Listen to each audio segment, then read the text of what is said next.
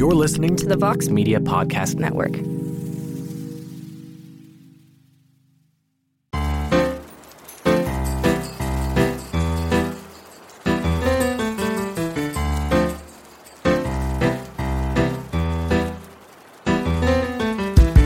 Hello and welcome to I Think You're Interesting. I'm Todd Vanderwerf, the I, and I Think You're Interesting. I'm really excited to have this episode for you this week because we are talking with one Ken Burns and his co-director Lynn Novick, who are behind, I guess, sort of the TV event of the fall. This is kind of by default because it's a bad fall for new TV, but their movie, The Vietnam War, is a staggering documentary. It's a tremendous achievement. It's almost instantly one of the 4 or 5 best things that Burns has ever done, and he's made a lot of films. If you look at his filmography, it's extensive and touches on all sorts of things. It's sort of the height of his approach to doing history as, I guess I'd say, a kaleidoscope of human voices at the center of it, rather than taking a top-down view, but sort of taking a bottom-up view. At one point, Burns and Novick are balancing something like 5 or 6 different perspectives on the war, where you have the South Vietnamese Army, the North Vietnamese Army, you have governments for both of those sides, you have the United States soldiers, you have the United States government, and then you have the anti-war movement. So you have that, and then also families of soldiers who are waiting for their loved ones to come home or have learned that their loved ones have died and are sort of skewing toward the anti-war movement. It's this tremendous portrait of a world that I think a lot of us don't always think about or know, a world that sort of America has tried to stop thinking about in a lot of ways. And so I'm really excited to have them here to talk about the movie and also to talk about, some of the great things that have happened in both of their careers. We did record this week's episode in a hotel, so you're going to hear maybe some background noise. We've taken out as much of it as possible. But just imagine that you're sitting in a quiet corner of a hotel with Ken Burns and Lynn Novick, and you're going to talk about the Vietnam War, and you'll be fine. All right.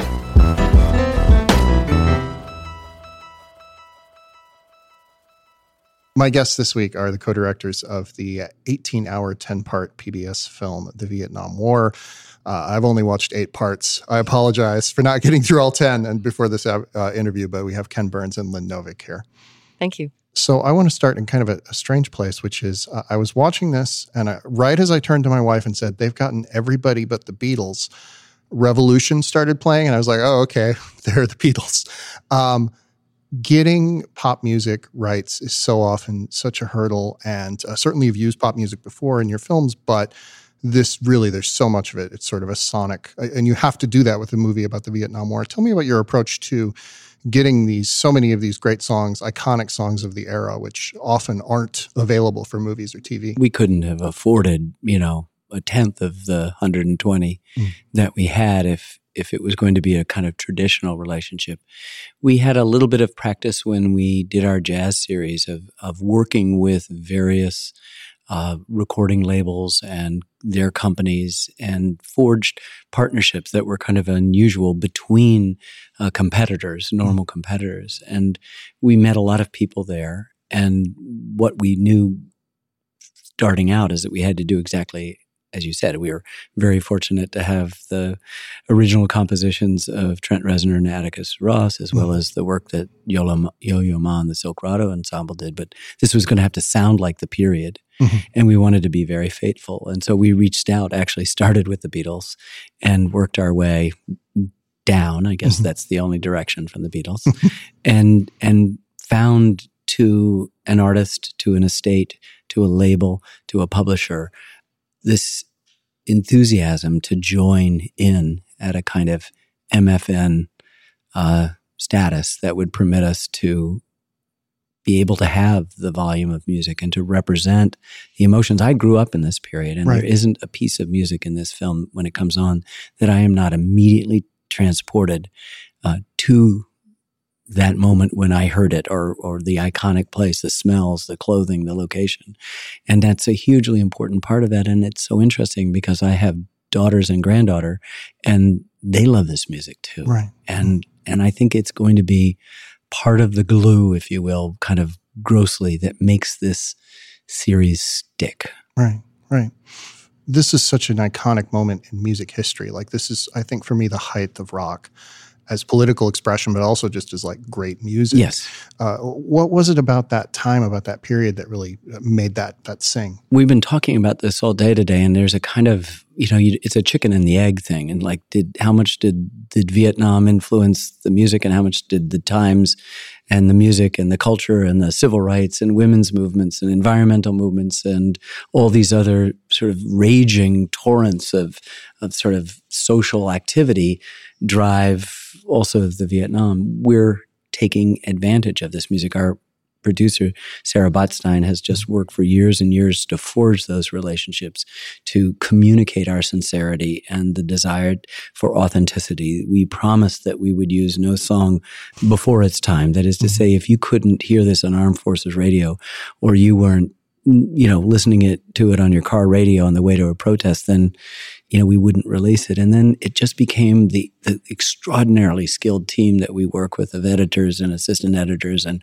other producers, and suggesting stuff. And I would think, I got to get this Otis Redding thing that I love just at this moment called Tell the Truth, or whatever it might be. Can we end on Marvin Gaye, or whatever it was? And we all added to it. And it was an incredibly fulfilling collaborative moment, I think, for everybody involved in the film. That we would be in there, people would have ideas, songs that they knew. The older ones of us who'd lived through it had a kind of, inside track, but everybody contributed, down to the apprentice editors. One of the things that we did, which was really fun, because we're talking to people who were in the film who remember this. We asked everybody who we interviewed, what music do you remember from this time? What were the songs that are most meaningful to you? So that was the beginning of our sort of playlist, just to begin. Yeah. And so that, sometimes we actually put in music that was meaningful to the people that you're meeting. Right. And, that sort of resonates for them personally, but it also, if it worked, it's because it made sense in the context of the time. And, there's songs that are explicitly about the war, for sure. But there's also just music that expresses what people are feeling generally, as Ken was saying. Yeah. And, the choosing of every song is like putting a gem in, setting it in your bracelet or something. Just every single one is perfect, is chosen specifically for that moment. And it was extraordinary to see that the artists involved in their estates wanted to participate in this, because to them, this music that they created at this time, this was the formative time of their life. This is when they made their careers. This is the world they grew up in and came of age in and made their mark. And they wanted their legacy. I mean, you wouldn't think that the Beatles or the Rolling Stones or Bob Dylan are worrying about their legacy.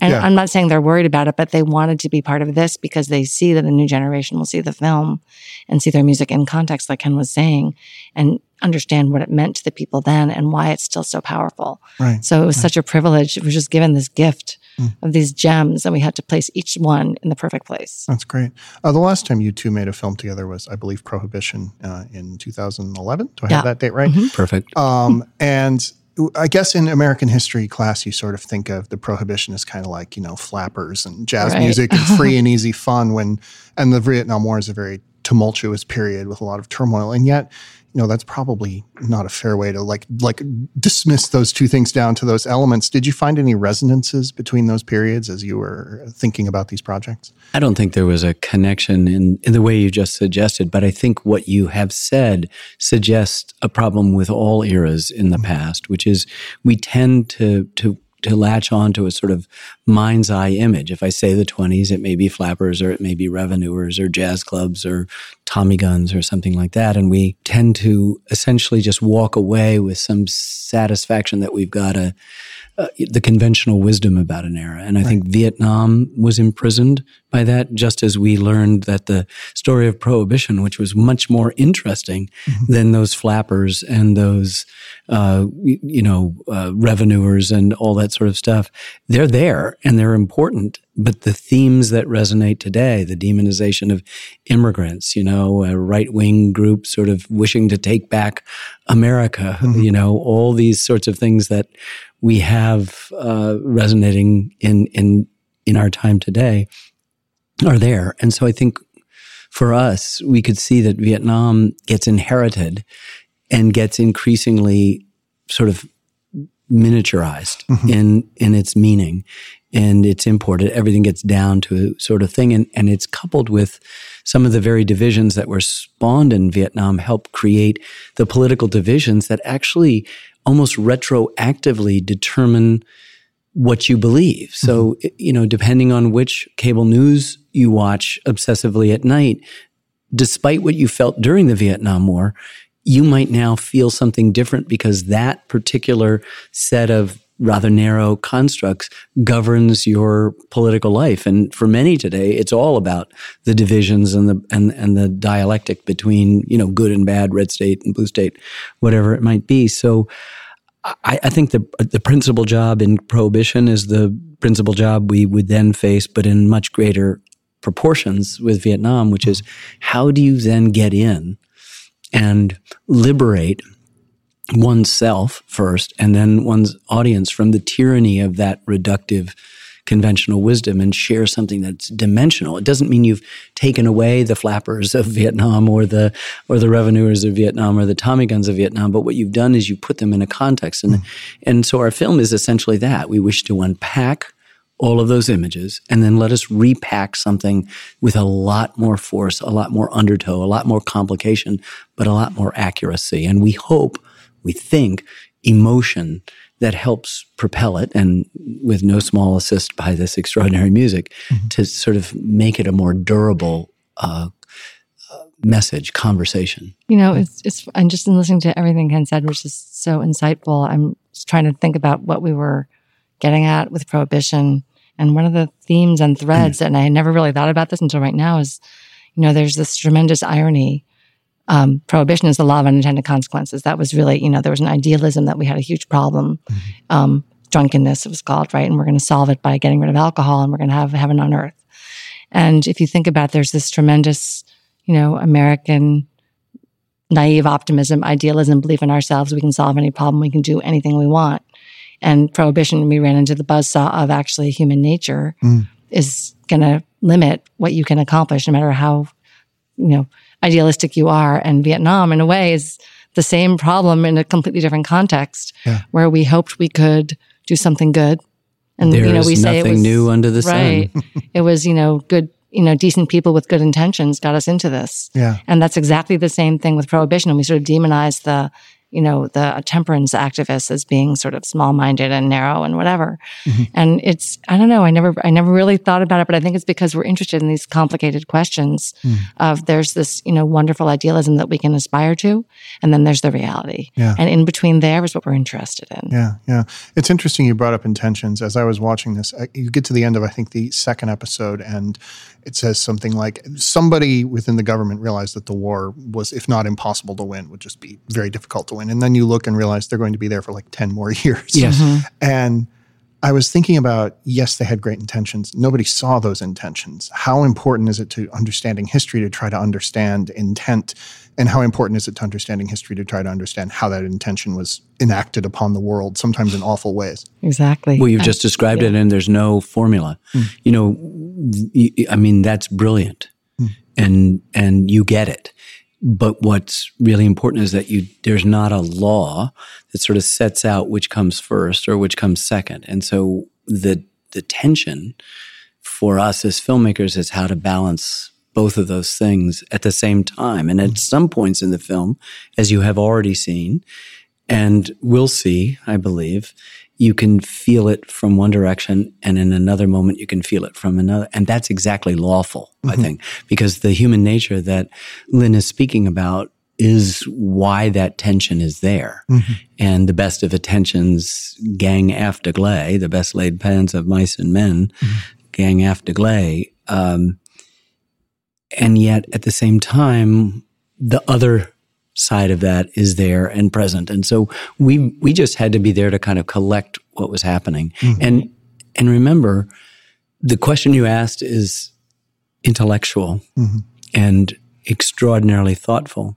But quite often, particularly in a film, it's communicated in other ways through music, which is a kind of nonverbal form of communication, in imagery, again, another way. And so what we're having to calibrate is not just the intention of our narrator, to borrow your phrase, or the talking heads, but in fact, many other elements, sound effects. I mean, the sound of an AK-47 going into human flesh has got its own kind of intention, does it not? Mm-hmm. And so we're trying to calibrate that. And a lot of it is out of our control. So instead of being creators, we're actually corrallers. You know what I mean? We're sort of trying to take all the free electrons that are given off by the collision of all these different elements, both as filmmakers, meaning the techniques and the things that we employ, but also within the story, all the elements that are there, the politics from above, the policy that you're speaking of directly now, personal experiences, all the other things,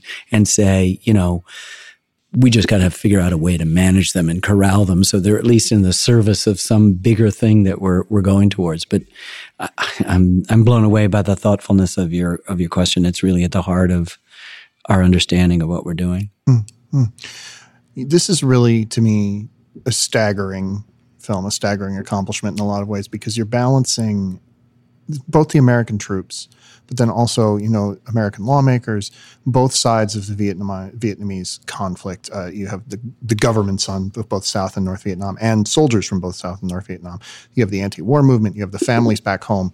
It's a lot of stuff to juggle. Yeah. How did you find that balance? You ever look at the front page of a paper? Mm. You know what I mean? A lot of stories. Yeah. And so essentially that's it. I mean, I'll let Lynn answer this. I don't want to hog the microphone, but I think that it is, you know, our lives are like that. Mm-hmm. It's choosing what's the headline and what's the insert and what you can say you'll see on page 23. Mm-hmm. And then by the time you're at 23, the headline's no longer there. You got the little notice that was on the front page is now the whole page. Yeah. So that's what we're doing. That's the nature of kind of epic narrative construction. You know what I mean? Generational, all the different kinds of things that you're talking about. But then it's like how you calibrate that. I mean, it was sort of our article of faith from the beginning that this was going to be a very complicated story, exactly as you described. So, you know, if you look at our first proposal, we listed all those categories of people. We're going to try to find them, and we're going to try to represent their experiences. And we're not going to have 5,000 people, but we're going to have, as it turns out in the film, I think there are 79 people that you get to know. We interviewed 100. We met probably 1,000. And every time we were trying to figure that out, each person was going to have to carry some weight. And many people actually embody more than one of the categories that you described, which makes it very interesting. So we found ourselves very lucky and happily getting to know people who go through sometimes transformations, or families that can embody some of these many different forces that are at work. Interesting. And, you know, we couldn't have mapped it out at the beginning. We had our kind of wish list of kind of idea of what we were looking for, but it's a very intuitive process of just keeping an open mind and meeting people and hearing from them, and then figuring out, oh, wait, this could happen. Someone could go to Vietnam, and while they're there fighting, could be hearing about the anti-war movement and wondering if what is happening is right, and maybe even protest the war while in Vietnam, which happened. Or maybe there's someone who is in the U.S. in college and decides first they want to be in the military, then they decide the war is wrong, then they get drafted. Now what are they going to do? Yeah. And you see people wrestling with these sort of questions of conscience and patriotism throughout the film. And, you know, we hoped we would find that. We didn't really know. Yeah. And it was really just by getting to know people and getting to know the literature, getting to know the scholars. And we found the same things in Vietnam. Yeah. And then the huge job is having collected is kind of saying all this material, making a coherent narrative out of it, and their chronology helped us. Yeah. So we actually follow through what happened in time, and some of the characters you meet in the beginning and you follow all the way to the end. Some people just come in for an episode or two, and that is the work that we have loved doing so much for the last 6 years, 7 years, of just trying to make sense of all this. And with a hugely important partner in this is Jeff Ward, our writer, because he is the master at this kind of braiding on paper. But then we have to take what's done on paper and make it into a film. Yeah. And that's a whole other thing, which is Ken was saying, all the layers that you have to, you know, make work. Yeah. It's kind of magical when it works. And when it doesn't, you can throw your hands up and say, oh my God, what are we going to do? And we did that many times. So I have my own answer to this as somebody who interviews a lot of people. But when you're talking to somebody, when do you know you found like a nugget that's going to be in the film? Like, when do you know when you hear it? I'm sure you do, right? There's, there's so much focus and attention in the moment that I actually get up from an interview and my hands and my feet are freezing cold. Like it's like almost everything has gone into the surface, into the thinking and the listening, more importantly, the listening, because you've got a set of questions, but you want to be poised to abandon that if you detect something. And that detection has to be you have to be keenly aware. You have to sort of develop the eyesight of a different animal and the ears of a different animal in order to do that. And so I'm very much aware in the moment when you've got a broad, you're in the process of producing a broad transcript, but I'm always putting the open bracket and then the closed bracket, knowing that that's what I'll use. And then I say, and then they picked up again. This had gone off, and I'm going to do that. And when it's done, I can rarely remember those things. It takes getting the transcript and going back, but you take away one or two things that stay with you. You'll just never forget. And it's very rare that isn't stuff that ends up in the final film. Excellent. And that's a long process because you may do an interview with somebody and take 75 selects. And if they're in 10 times over the 3 or 4 episodes that the arc of their story is part of, which would be a kind of, average character, right. A secondary character, say, that's a lot. It's a huge contribution. And so you're really talking about finding the needles in a haystack, and that's a thrilling pursuit. Yeah. There are several instances in this project where several people had to sort of tell their story at length.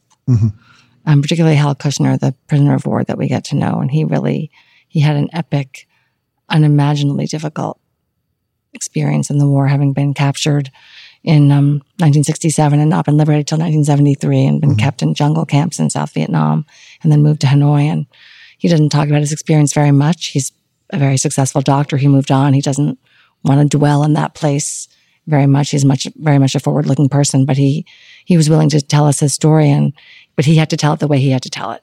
He couldn't really. He could answer questions certainly, but he had in his mind the way he wanted to tell the story, and so it was really more of not a monologue exactly, but he had to walk through every step of it to get to the end. Sometimes it's a yielding. Sometimes the questioner is the person who directs the extraction of the memory, and other times you just have to actually be present to permit that person whatever mode they need to do it. Yeah. So, in watching that happen, it's sort of like you're reliving it with him. And sometimes it's not. Sometimes you're like kind of saying someone's telling you something about what happened to them and how they feel now. And that's very powerful as well. But we just feel in this project that we were given extraordinary testimony by so many people that our job was really to honor that and make a film worthy of the gift that they had given us and to represent the complexity of human experience that they had shared with us and the courage to really reveal themselves. I mean, it felt like people were just literally like taking their skin off and showing us what's underneath sometimes, and just such risk and such courage to really be honest. And to share sometimes really the darkest moments of their lives because they wanted maybe to unburden themselves a little bit, but also because I think all of them hoped that in so doing, other people could, gain something from that understanding of this really difficult moments in the human existence that we all have to face. It's really, we've never had this experience quite at this level on any film. So you've probably had this experience, which is that you are running late for something and you need to leave in the morning and you don't get to have breakfast. I was running late for this very podcast this morning when I was headed out to record. So I grabbed an RX bar on the way out. I keep them right there in my pantry. They're great. They're very tasty. They're very nutritious. They have great whole ingredients. And when I can't make myself a leisurely, 5-course breakfast, which is what I prefer, an RX bar, It's really great. It's a great way to have your breakfast on the go. So their core ingredients really do all the talking. It's like eating 3 egg whites, 2 dates, and 6 almonds, no BS. And those real food ingredients, they taste really good. You can taste the cacao, the real fruit, the spices, the sea salt. Whether you like sweet or savory, chocolate or fruit, there is an RX bar for you. They come in 11 delicious flavor varieties. Let me speak up for, I think the straight peanut butter is really tasty. I'm a peanut butter aficionado. You may not be, but I really like it. I think it's really great. They're gluten-free, they're soy-free, they're dairy-free. There's no added sugar, no artificial colors, artificial flavors, preservatives, or fillers. And the egg whites are used for the protein with leaving some dates to bind and some nuts for texture. So you can do this breakfast on the go like I do it. You can have a snack at the office. You can have it in your bag for the plane, or if you're going on a bike ride or a hike. And it's a really great snack for before or after your workouts. So if you want to try the RX Bar, you should go to rxbar.com/interesting and you enter the promo code interesting at checkout. That'll give you 25% off your first order. So again, that's rxbar.com/interesting. Enter the promo code interesting for 25% off.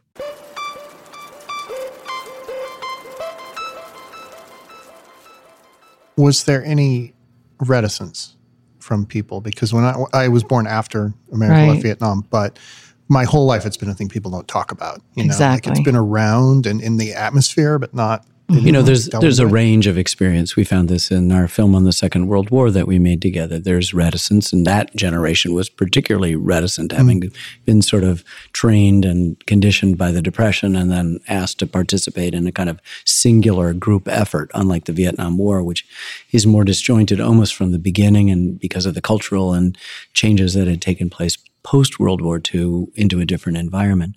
But there's a great deal of reticence still, admirable and psychologically understandable. Sometimes there are people who are practiced. Sometimes there are people who've been telling this story for an awful long time. Sometimes you're hearing stuff for the very first time, and that sort of great gift of being there at the birth of expressed memory is a huge responsibility. You could even say a burden to do it right and carry it through. This is a long process. And so you kind of carefully take this egg and move it all the way down through the years, trying to respect and remember because you got other stuff that's coming in. And so, yeah, there's reticence, but there's also, some people spoke very freely and some people didn't. Sometimes within the context of the questions that we asked, something could be more freely expressed, another thing less so. That's also kind of axiomatic and lawful. I remember there's a moment when Roger Harris, who was a Marine in 1967 in the northern part of South Vietnam, and he was describing a really horrendously terrible day where there was a lot of casualties that got ambushed going in and out of the DMZ. And he says there's a lot of death and destruction and I don't want to talk about it. And he just shakes his head. And in his not talking about it, you understand what it is that he's not going to talk about. Right. And it's almost more powerful than telling you what happened. And that, that can be, it's not really reticence. It's kind of I don't know even how to find the words to describe. It's a very powerful moment. I just don't think he was willing to take the full imagery of dead Marines out of his lockbox and parade it around. Right. And as Lynn says, in some ways that's more effective. He tells us in other places about putting pieces of special people in body bags. So you know that he's not unwilling to share that. But I think the memories of that day that were so perfectly horrible, he needs to, for his own sake, keep it locked away. And for our own sake, we're happy to let him censor because we can see writ on his face exactly the clouds, the blood, the darkness, the horror of what it is. I think it speaks volumes to not speak. Exactly. Yeah. Like I sort of said, Vietnam is always there. My whole life it's been, right down to, this is going up in September, but we're recording it the night after John McCain cast one of the key votes, probably one of our most famous Vietnam veterans, cast one of the key votes to defeat the healthcare, Republican healthcare measures. So it's always there. It's always present. And yet it's also sort of unexpressed in the American psyche. Can you talk a little bit about that dichotomy, that divide between, the Vietnam that we know happened in the Vietnam we don't dare talk about. Well, that's Karl Marlantes in the opening of the film saying it's like living in a family with an alcoholic father. Mm-hmm. Shh, we don't talk about it. Yeah. And he has just described that he and his wife were friends with another couple. And it took 12 years for the wives to discover that both husbands had been in the Marine Corps. Nobody said a word about it. So what you have, for a variety of reasons that may be obvious or not so obvious, war is hell. Mm. And this one was one we lost. And this was one that tore the country in two. Mm-hmm. And those divisions are still there and made manifest. That for all of those reasons and dozens of others that aren't just between people, but within people, the complicated psychologies that people bring home from war. And I don't mean the fragilities of PTSD. I mean everything, the whole spectrum of human experience engaged in the sort of understanding of war. Mm-hmm. We just have to understand that is there. Yeah. And it's something to fight through. And the purpose of the film is to sort of say, how do we take this, awkward silence mm-hmm. and sort of begin to talk about it and say, this is what happened. It's not as bad as you think. Yeah. And yet, here's what really happened, we think. Mm, yeah. The meanings of these conflicts in U.S. history, like we're still sort of redefining the Civil War, and that happened, 150 years ago. How do you see Vietnam its meaning as having shifted since it happened to now? I'm not sure it has shifted that much. I mean, I think we're maybe kind of stuck in a moment. And we've been thinking about this a lot because trying to explain the film we made, this question comes up and when we're in the middle of trying to tell the story, we're just trying to get the story down and figure out what happened. But I know it could be said pretty easily that America before the war and after are really different countries. Yeah.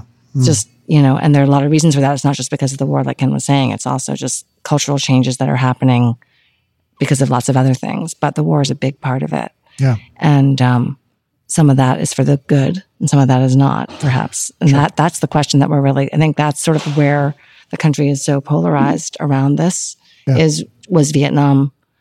It's a tragedy and many thousands of people, Americans died and millions of Vietnamese died. So we can never say that was good. That was horrendously bad, obscene, terrible. Right. But for our society, we had a kind of uprising, outpouring of civic engagement of people who were questioning what the government was saying and they weren't being told the truth and they were wondering if this was in our national interest. And ultimately, the war was ended because of that. Right. And the war wasn't going to go well otherwise. Mm-hmm. So that could be a positive thing that helps Americans to question and ask and engage and get involved and take a stand. And that's all good. Mm-hmm. But it's still a big, huge question. Yeah. Because you had soldiers coming home to a country that didn't thank them, because there was so much suspicion, mistrust, rancor, disappointment, confusion about the war. Mm-hmm. And the soldiers became kind of the easiest target in some ways, the veterans. And so there's just so much bad feeling on all sides about this. And so there's guilt and there's mistrust and misunderstanding and there's hurt and there's pain. And we need to kind of work through all that. Otherwise, we're still going to be stuck in this kind of, Ken often talks about this kind of binary yes and no, right and wrong kind of place. And that is one of the legacies of Vietnam that we need to work on. Each generation rediscovers and reexamines that part of the past that gives their present meaning. Yeah. But it does take a few decades past an event to even begin to sort it out because those psychological wounds are present, the physical wounds are present. There's still deeply felt absences of the people who did not make it back. There are all sorts of reasons why. The Civil War is the most important event in the United States, and we do continually return to it for some sort of understanding of who we are right now. Mm-hmm. But each generation has a different view of the Civil War. And we found working on our series, so long ago that it was sort of smothered in romance and mythology. So too was World War II periodically. I mean, you take a Saving Private Ryan to sort of strip away, at least in those first 20 minutes of that landing at Normandy, the kind of romance that this was some sort of, crusade in which the good war, and that becomes an important stripping away of that. And I think Vietnam is at that place where we can, for the very first time, be able to say, it's over there on this mountaintop. Mm-hmm. We're here on this mountaintop, but I see some things now a little bit clearer than I did before. Yeah. And I think that's where we are right now, and that we've been privileged, the two of us, to be able to manage a group of talented people who've worked with us for a decade to try to climb the mountain and sort of say, okay, what is this telling about who we are? It is in the past that we define who we are in the present, and we give ourselves meaning. And history itself is the questions we in the present ask of the past, so it's going to be informed by who we are, whether we're aware of it or not. Yeah. And so that then points not just to, okay, Gettysburg happened on July 1st, 2nd, and 3rd, 1863, but why am I asking this kind of question about Gettysburg in 1963 at the centennial? And in 150 years, we're asking a whole different set of questions of the exact same event. And so too in Vietnam, I think the statute of limitations has run out on the journalism and the near history. And now we're at a place where we can really look back, triangulate or average a whole bunch of human experiences and say, you know what, there's been some new scholarship. Here are 80 people you ought to get to know, and many, many more who appear historically, but 80 commentators. And let's see if we can get our arms around this thing, at least for a time being. This is not the definitive work. There'll be another generation which will look at it from an entirely different angle. Who knows? Maybe we're going to go back to Vietnam in 30 years and fight, because they're our allies, fight the invasion of the Chinese. And then all of a sudden, the Vietnam War becomes this, isn't it strange that we had a war against them, but they're our closest allies? I mean, I'm making this up. Yeah. But those things do happen in history. And stuff that was big becomes small, and stuff that was small become hugely big. Yeah. Yeah, you tell the founding fathers our oldest alliance is with Britain. They might have some thoughts on that. That's right. There's so much great journalism out of Vietnam. There's so many great fictional works out of Vietnam, novels, movies, things like that. What did you look at as you started sort of the research process? Like, what were some things you looked at or drew from, whether from journalism or even, like fictional portrayals that told us how people were thinking about it at the time? Well, for the most part, we relied on nonfiction, memoirs, historical pieces, journalism. There was one work of fiction that was extremely helpful to us, though, which was a novel called The Sorrow of War, written by a North Vietnamese veteran, Bao Ninh. And the reason why that was extraordinarily helpful was because it represented the experiences of North Vietnamese soldiers in a completely different way than the official sort of government narrative does. It was very human. It was very authentic. It was extremely raw and difficult. Yeah. And, the novel opens with a veteran of the war who's left home in Hanoi in 1969, is now 1975. Yeah. And the war has ended, and thank goodness everyone's supposed to be so happy that the great victory has happened. His job, go into the Central Highlands and try to find the bodies of all your friends who died. Of which there are 300,000 missing. Yeah. And he's wandering around the jungle, right? And it's called the Valley of the Lost Souls. And he's looking around, obviously not finding anyone. And that's sort of this existential moment of the end of the war for the victors. Yeah. And I don't think we could have understood anything about this experience if we had not read that novel, because you can't find that experience written in a nonfiction account from the North Vietnamese side. So there are occasions when fiction can be very true. Yeah. And we were able to convinced Bao Ninh, who's still alive, to do an interview for us. And he has one of the opening voices of the film, kind of changing the conversation from who won and who lost to only people who never fight want to argue about who won and who lost. Yeah. So, we're very open to whatever sources can help us understand the truth of the matter. Yeah. Mm. And I think, I personally, just as a quirk of my own, I don't revisit the films about the war that I've seen once we've decided to do it. I don't want to be influenced one way or the other by it. But I have comrades who have no such ridiculous constrictions. But I think what's interesting is that we ended up with, I can only describe them as ringers in our film. Baonin is one. Yeah. We have an army grunt who ends up writing one of the most celebrated and most read of all novels about Vietnam. Another Marine who's written a best-selling novel about Vietnam. A woman from North Vietnam who had extraordinary experiences, who's turned her stuff and her experiences into beautiful writing. And I think what we very consciously did, as I am doing right now, is not tell you who they are so that you can meet them as the 17, 18-year-old, 19-year-old Americans or 17-year-old North Vietnamese that they were. Mm-hmm. Let their experiences wash over, and only at the very end of the film find out that in order for them to keep the wolf from the door, to heal the demons, to sort of put to rest things, at least partially, they could pour these conflicts into extraordinary works of, in that case, fiction, and others have done other things. But so we wanted to just say this is what it was like for this 18-year-old. And then later on, you can find that 18-year-old did this with those experiences. You were talking earlier about how any sort of thing you bring to it has its own intention to it. Right. Any image, any sound. You have a lot of footage from newscasts, a lot of footage from, I assume, some sort of army filming, something like that. In this film, how do you decide which snippets to use? How do you decide to make your argument? Go ahead. Implicit in your excellent question is just the idea that this art, or if that's what this is, whatever we've done, is additive. And it is, but it's mostly subtractive. So what we're doing is we're conducting that interview that's 2 hours long, and maybe somebody's in for 3 minutes and they're a major star.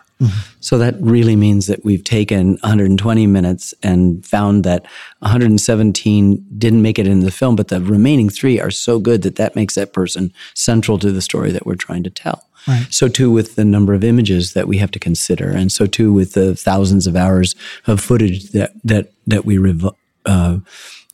reviewed and then selected for the film. So in our early processes, we're moving as much of the material as we can into the fray, knowing full well that in the first couple of passes, we're just carving away, not bad stuff, just stuff that doesn't compete with the narrative that seems to be emerging from what the material's telling us, as well as what we're imposing on us, our intention. But we're more willing to learn from what the collision of things in the material tells us than be wedded forever like a script etched in stone, draft one. We go through dozens of drafts and unbelievable sea changes in how the thing is constructed. So it's really subtractive, and the cutting room floor is not filled with, terrible scenes. It's filled with super good scenes, which if you looked at, you go, whoa, what were you guys thinking leaving that out? And we could then describe to you 6 months or 18 months of anguish, trying to keep that alive, trying to perform a kind of artistic CPR on something that in the end you just kind of go, you know what, it's super good, but it doesn't fit in this thing. It's Amadeus, too many notes, and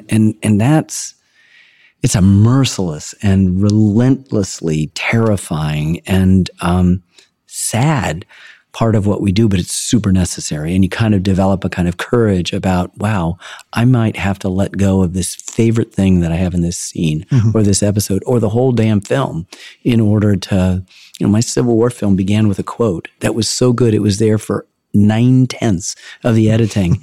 And then I realized it didn't belong at the beginning, it belonged someplace else. We replaced it with the quote that's appropriate, and that other quote never appears in the film. And I use it all the time because it's still one of my best friends, but it's not in the Civil War series. And I still to this day go, Why isn't it in there? Why didn't I go and find it? I use it more. I quote it more. I cite it more than I do the opening quote of the Civil War film. But it was the right decision to make. What is that quote that you had to cut? So the quote is, "Future years will never know the seething hell, the black infernal background, the countless minor scenes and interiors of the Secession War, and it is best they should not. The real war will never get in the books." Walt Whitman. Oh, and in trying to think about how we choose footage and pictures and all of that, what I think is surprising to people to understand is that when we're trying, as we were describing before, we find the people and we sort of have our script that Jeff has written, and then we have to find visual material, which we're also looking for along the same time. When we're trying to figure out what stories to tell, we're not actually worrying about whether there is material to illustrate. And so that means that we find, an extraordinary story. We meet someone and we think their story is important. We want to include it. And then we have to go and see, well, what can we find visually to represent that? And it might be literally their experience. Maybe there was a camera person following their unit around. Unlikely. So then it's, well, okay, we'd like to make sure that we're at least looking at Marines in that time frame, using the right weapons and wearing the right uniform in the right place. It's not going to be that exact guy's unit. I mean, every once in a while we get lucky. But it kind of means that there's a level of creative ferment to try to make visual to represent what the people have told us, what we want the audience to understand, and have it be authentic. And there's all kinds of serendipitous things that happen in that process, which are hard to describe, but I think make the film, that there's the moments that we live for, really. And then every once in a while, we're able to really dig deep and find some treasure trove. Carl Marlantes, who Ken was talking about, who speaks at the beginning of the film about the alcoholic father. He was in the Marines and he was in an epic battle, which he describes. And we didn't have any pictures or any footage. And eventually one of our colleagues was able to find some of his friends, and they had some pictures of him that he'd never seen. And then, little by little, we sort of collected raw material that could help make that story real. Yeah. And he saw it the other night. For the first time. And was blown away, as if there was a videographer there at the time recording exactly that he did. And it was a combination of accurate still photographs and footage that was as close to the kind of terrain with Marines fighting the same kind of desperate, intimate battle that they were in. And for us to take the kind of poetic license that we have to take in every film that we've ever made, there's not a single photograph of battle during the Civil War. So all those battle scenes are themselves kind of, artful, poetic license. For him to think that it was exactly his experience and to be blown away. And as he said, he was having difficulty talking and speaking in the aftermath of one clip out of, 7 or 8 or 9 that we showed that night to a big audience in his, basically his hometown. And that's a big deal and to us. And that's for us the proof of the pudding. Sometimes I think we learned a lot inadvertently in the process of what exists and what doesn't exist. And then you're sort of thinking, well, why is there a camera person here? Why isn't there a camera person there? Why was this moment recorded and not this other moment? And one of the things that, really struck us over the course of the project was that we have a number of North Vietnamese and Viet Cong soldiers talking about how difficult the war was and how morale would break down and people would, want to go home to their mother, or they would want to give up, or they would want to run away, or just, how impossibly difficult the war was. There wasn't enough food, just impossibly harsh conditions. And so we were looking for pictures to show how terrible the war was for these soldiers. And there weren't any. Yeah. Because those kind of pictures were not taken. Yeah. Because that would not be helpful for the soldiers to see that kind of thing, or for the home front to see. And our wonderful co-producer, Salima El Amin, managed to find 2 pictures in all the thousands of pictures we looked at that showed North Vietnamese soldiers looking despondent. Yeah. And those became they're worth their weight in gold. We horse traded between episodes. Where can we put this picture? Where is it most important to use this to show what we're saying or we want the film to say? And just the absence of that, it took us a while to think, well, you're not looking hard enough. Why can't you find those pictures? And then we realized eventually they don't exist. They get censored. Yeah. Right. Yeah. Photographers censored themselves. They didn't take those pictures. Shaving's fun. Shaving's good. Shaving is a great way to remind yourself why you're alive. I honestly believe this. People tell me when I read these Art of Shaving ads that I sound like I'm in a cult, but I really do like shaving that much. And I really don't like you casting aspersions on me for that. And I have really enjoyed the new Kingsman-inspired products from the Art of Shaving. They have kind of this bourbon scent to them. They're very rich and masculine and fun. And like, they really do make you smell like Colin Firth. I can't guarantee that you will look like Colin Firth, but I certainly do. So anyway, these are inspired by Kingsman: The Golden Circle, which is in theaters September 22nd. They combine a rich woodsy base with a hint of vanilla, and then the bourbon amber scent evokes both heritage and tradition. So with its blend of botanical ingredients and essential oils, this pre-shave formula is perfectly suited for men with tough beards. Formulated with skin conditioners and essential oils, then the shaving cream will help you hydrate and soften your beard hair for a close and comfortable shave, and then blended with essential oils and moisturizers, the light and quick absorbing aftershave balm hydrates and refreshes the skin after shaving, leaving it feeling smooth. So the Kingsman collection items are available at the Art of Shaving retail locations, but also online at theartofshaving.com. If you also wish to smell like Colin Firth, you can see the new movie Kingsman: The Golden Circle in theaters September 22nd, and then you can go to theartofshaving.com. Our listeners receive 15% off their first order and free shipping by using the promo code TODD, T-O-D-D. So go to theartofshaving.com, use the promo code TODD, T-O-D-D, to get 15% off your first order and free shipping. Again, that's my special promo code TODD, T-O-D-D, to get 15% off your first order and free shipping.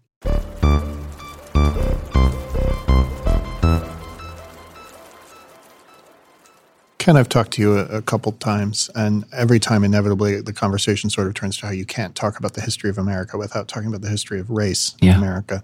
And this comes at that question in sort of a different way, which is these soldiers almost had to turn to racism as a defense mechanism. You have a whole section about racism toward the Vietnamese as a way to get through battle. What were sort of your thoughts as you were talking about that topic with these soldiers? Well, I'm very pleased that you saw that and it stuck out, because I think, the traditional dynamic of race in the United States is well represented in this film. Mm-hmm. And it's always there in anything you're doing if it's got an American subject matter.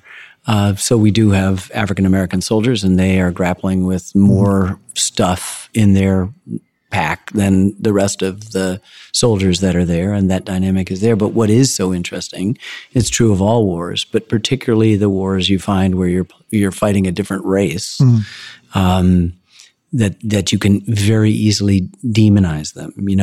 Japanese Americans were interned, but German and Italian Americans were not in the United States during the Second World War. So that's an incredibly important dynamic. And so here, in order to fight the gooks, you had to do exactly that. Turn them into subhumans, make them less than we were.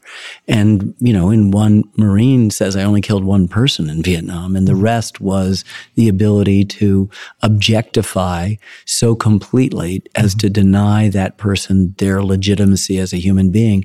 It was easier to kill. And as he says, it's racism 101, but it's what you need to do if you're going to have young people, fighting your wars and staying sane while they do that work. And then you begin to realize the kind of Faustian bargain you have to make in war, and how, it's so easy to dismiss it, and there shouldn't be any wars, and there shouldn't, but good luck on that one.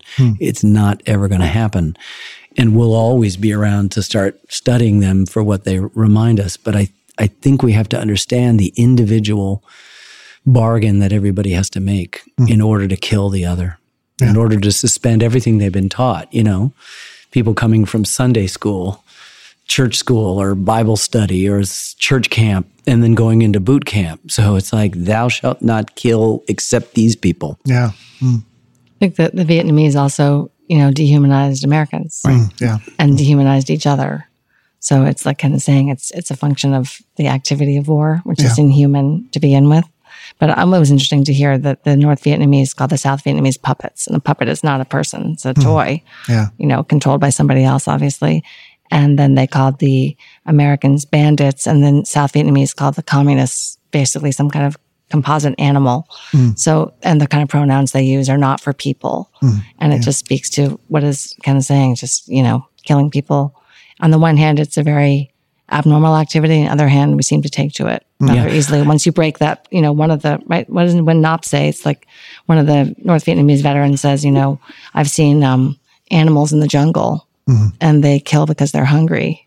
But people... No, the only people that kill because they kill. And so when you said it's inhuman, I kind of went, nope, I think it's actually human. Exactly. I think it's actually human. And maybe if we were to realize that this is a major constituent building block of who we are, not just collectively, in which we then get to say, well, it's just them, but it's really us, that ultimately violent gesture is built in, hardwired to us, then we've got, a lot of explaining to do. We really do, to ourselves, to our maker, if we have one, to our friends, to our country, to the world, to posterity, to the planet, because there are animals that kill only to feed themselves, and we don't do that. We kill to feed ourselves, and we kill other human beings because we're unhappy with what they're doing. Yeah. I was, like I said, I was watching this film last night as the healthcare votes were coming in. I was following that on Twitter. And Twitter has a really bad habit of unmooring you from history. You kind of feel like every moment is the most important moment, even though objectively that's not true. And I guess I found that dichotomy so interesting between, here's this famous tumultuous period in American history on my television, and here is a also tumultuous period in American history going on, just scrolling down the screen right in front of me. There's a lot of talking right now about how we're in this unique moment of craziness in America, but also it's not in many ways. What are some things about this moment that you find unique? And then what are things that are, we just keep coming back to that over and over? Maybe we should have started at the beginning, but I've got a sort of a wrap, if you'll just withstand it for 1 second. So what if I told you that Lynn and I had been working on a film about mass demonstrations across the country protesting the administration, that it was about a White House in disarray, obsessed with leaks, that it was about a president angry at the news media for making stories up, that it was about a huge document drop of classified material, hacked material, put into the public sphere that destabilizes our conventional wisdom of stuff, that it's about asymmetrical warfare, that the mighty might of the U.S. military doesn't seem to know what to do, that it's about accusations that a political campaign reached out to a foreign power at the time of a national election to help influence that election. You'd say, whoa, you guys have been working on, you're no longer historians, you're journalists. What's going on here? We started this film in 2006. That's what this film is about. And that's only, 5 or 6 things that resonate with, today. And I don't mean that in a kind of general sense of America in the teens. I'm talking about today. Yeah. The moment that Twitter seems to be following, which, by the way, the moment is really the only place you can be. Yeah. Okay. And so that's okay. Yeah. The problem is how much the external stimuli rule, or you rule the external stimuli. So, we see so many things. History doesn't repeat itself, but we know that human nature remains the same, and it's going to superimpose itself over stuff, and we're going to be able to see it. But let's remember, we have not yet killed 750,000 of our own kind over these divisions, as we did in the Civil War. We have not had the kind of violence, the hundreds of bombings and all of the stuff yet, or the removal of a president yet, that the Vietnam War era was characterized by. So I think that we can, history is kind of optimistic. I remember after the 2008 meltdown, friends, even economists, people who are or people who are in business were saying, we're in a depression because they'd lost their whole thing was wiped out. And I'd say, no, we're not. And they go, oh, yes, we are. And I'd say, no. I said, in the depression, the animals in the zoo in many U.S. cities were shot and the meat distributed to the poor. When that happens, I'll be willing to say this is a depression. So then all of a sudden, history is suddenly an ally for a kind of optimistic take. So this is these be tough times and very divided times. And we personally believe that most of those divisions had their seeds planted in Vietnam, and they just continue to produce this kind of ugly fruit.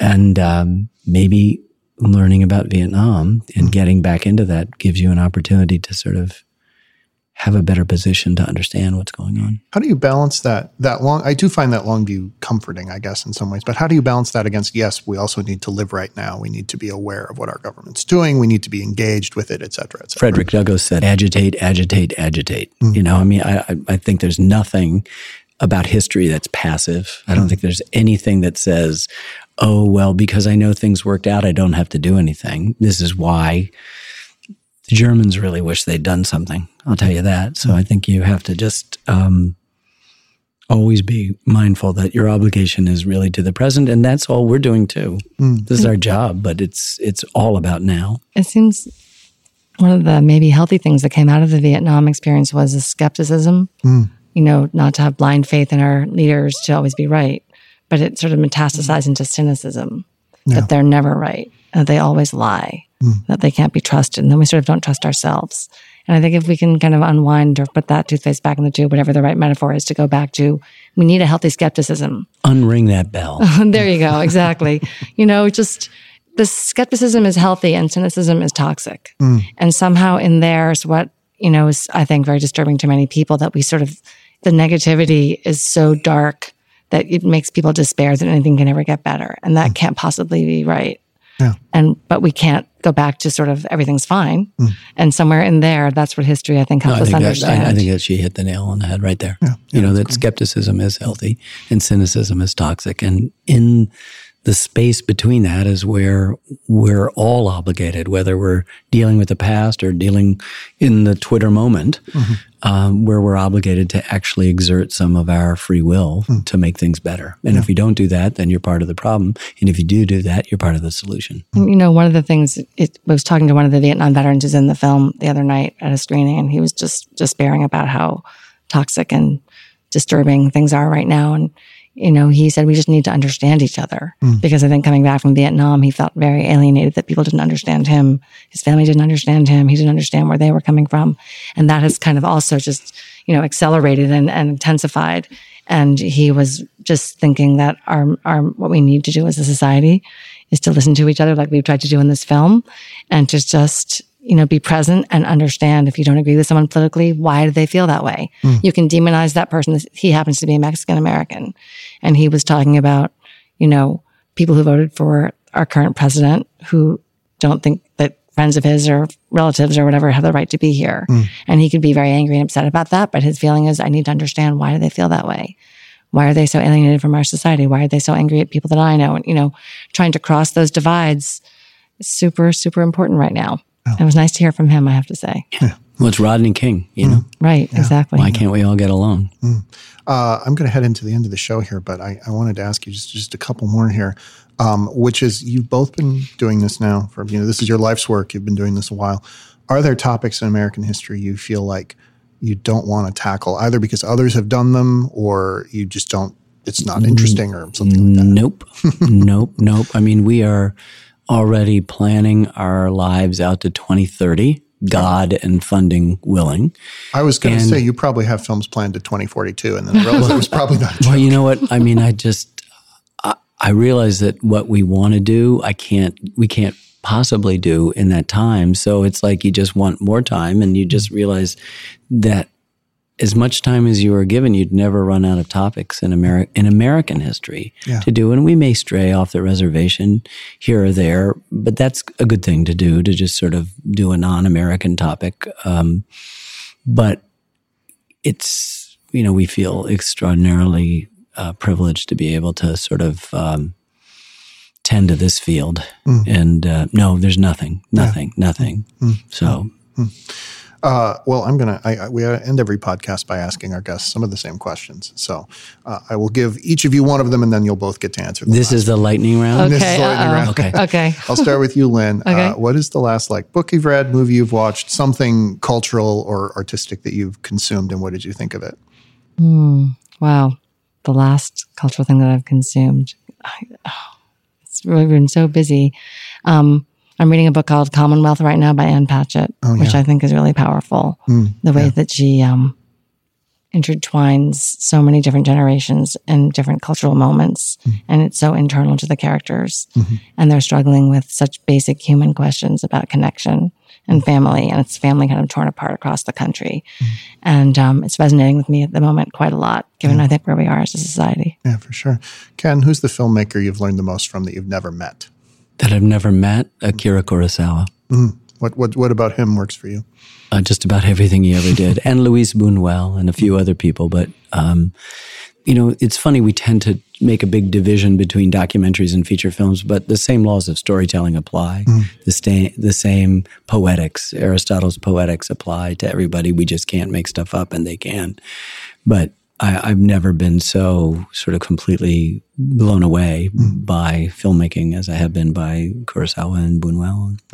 Yeah. And finally, I will ask, what is your one favorite film for each of you? What's your favorite one you keep coming back to, one that you really love to watch? I think my desert island movie would be The Godfather. Oh, yeah. I will never, ever get tired of watching it. It never gets boring. Even though I know every line and every single shot, I see nuances in the storytelling and the art and the performances and the deeper questions and the editing, the music, everything. To me, it's a perfect movie. And I would never, ever get tired of watching it. Great. The Seven Samurai by Akira Kurosawa. And then, we've got to go to the mattresses. Yeah. Great. Well, thank you so much for stopping by the show. You can watch the Vietnam War on PBS, or you can go to pbs.org. It will be streaming there. I believe that you'll get advance access to some episodes. If you go right now, if you're listening to this in the far future, then you'll find it somewhere, I'm sure. Thank you very much, Ken and Lynn, for dropping by. Thank you, Todd. Thank you so much.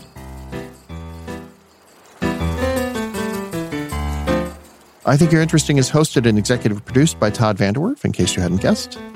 That's me. Vox Podcasting is headed up by Marty Moe and Jackie Goldstein. Our executive producer of audio is Nishat Kurwa. Our sound designer is Miles Ewell. Our logo design is by Victor Ware, Crystal Stevens, and Georgia Cowley. Our production manager is Alex Ulrich. Our production coordinator is Paige Bethman. Audio engineering and post-production are thanks to P3 Post. We recorded this week's episode at the Beverly Hilton Hotel in Beverly Hills, California. Our editor is Peter Leonard. Our recording engineer is Che Brooks.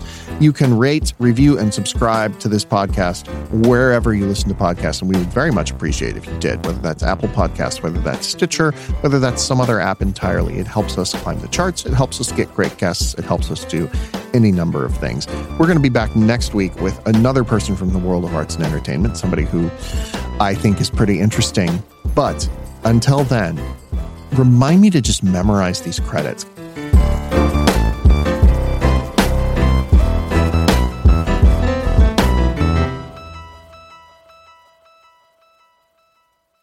Hey, thanks again for tuning in to I Think You're Interesting. And I want to take this moment to insert a shameless, very proud plug for our parent company, Vox Media. Vox Media is the fastest growing modern media company. It's known for its standard technology and its high fidelity advertising. Their platform is what supports our growth here at Vox. It's what allows us to go deeper into the topics you, our listeners, care about most. For a lot of Vox readers, that's politics. For some of you, thank goodness, it's pop culture. But for listeners who haven't already, you should check out Vox Media's other editorial brands, whether that's SB Nation, which tells the story behind the scoreboard, The Verge, which helps you discover what to buy, what to obsess about, and what to disrupt next. And I also love Eater. I go there all the time to figure out where I'm going to eat next. It's a great resource for anybody who's into going out to eat as much as I am. What unites all of these editorial brands is a refusal to compromise on quality, because we believe in the power of going deeper and because we believe in the best of our audiences.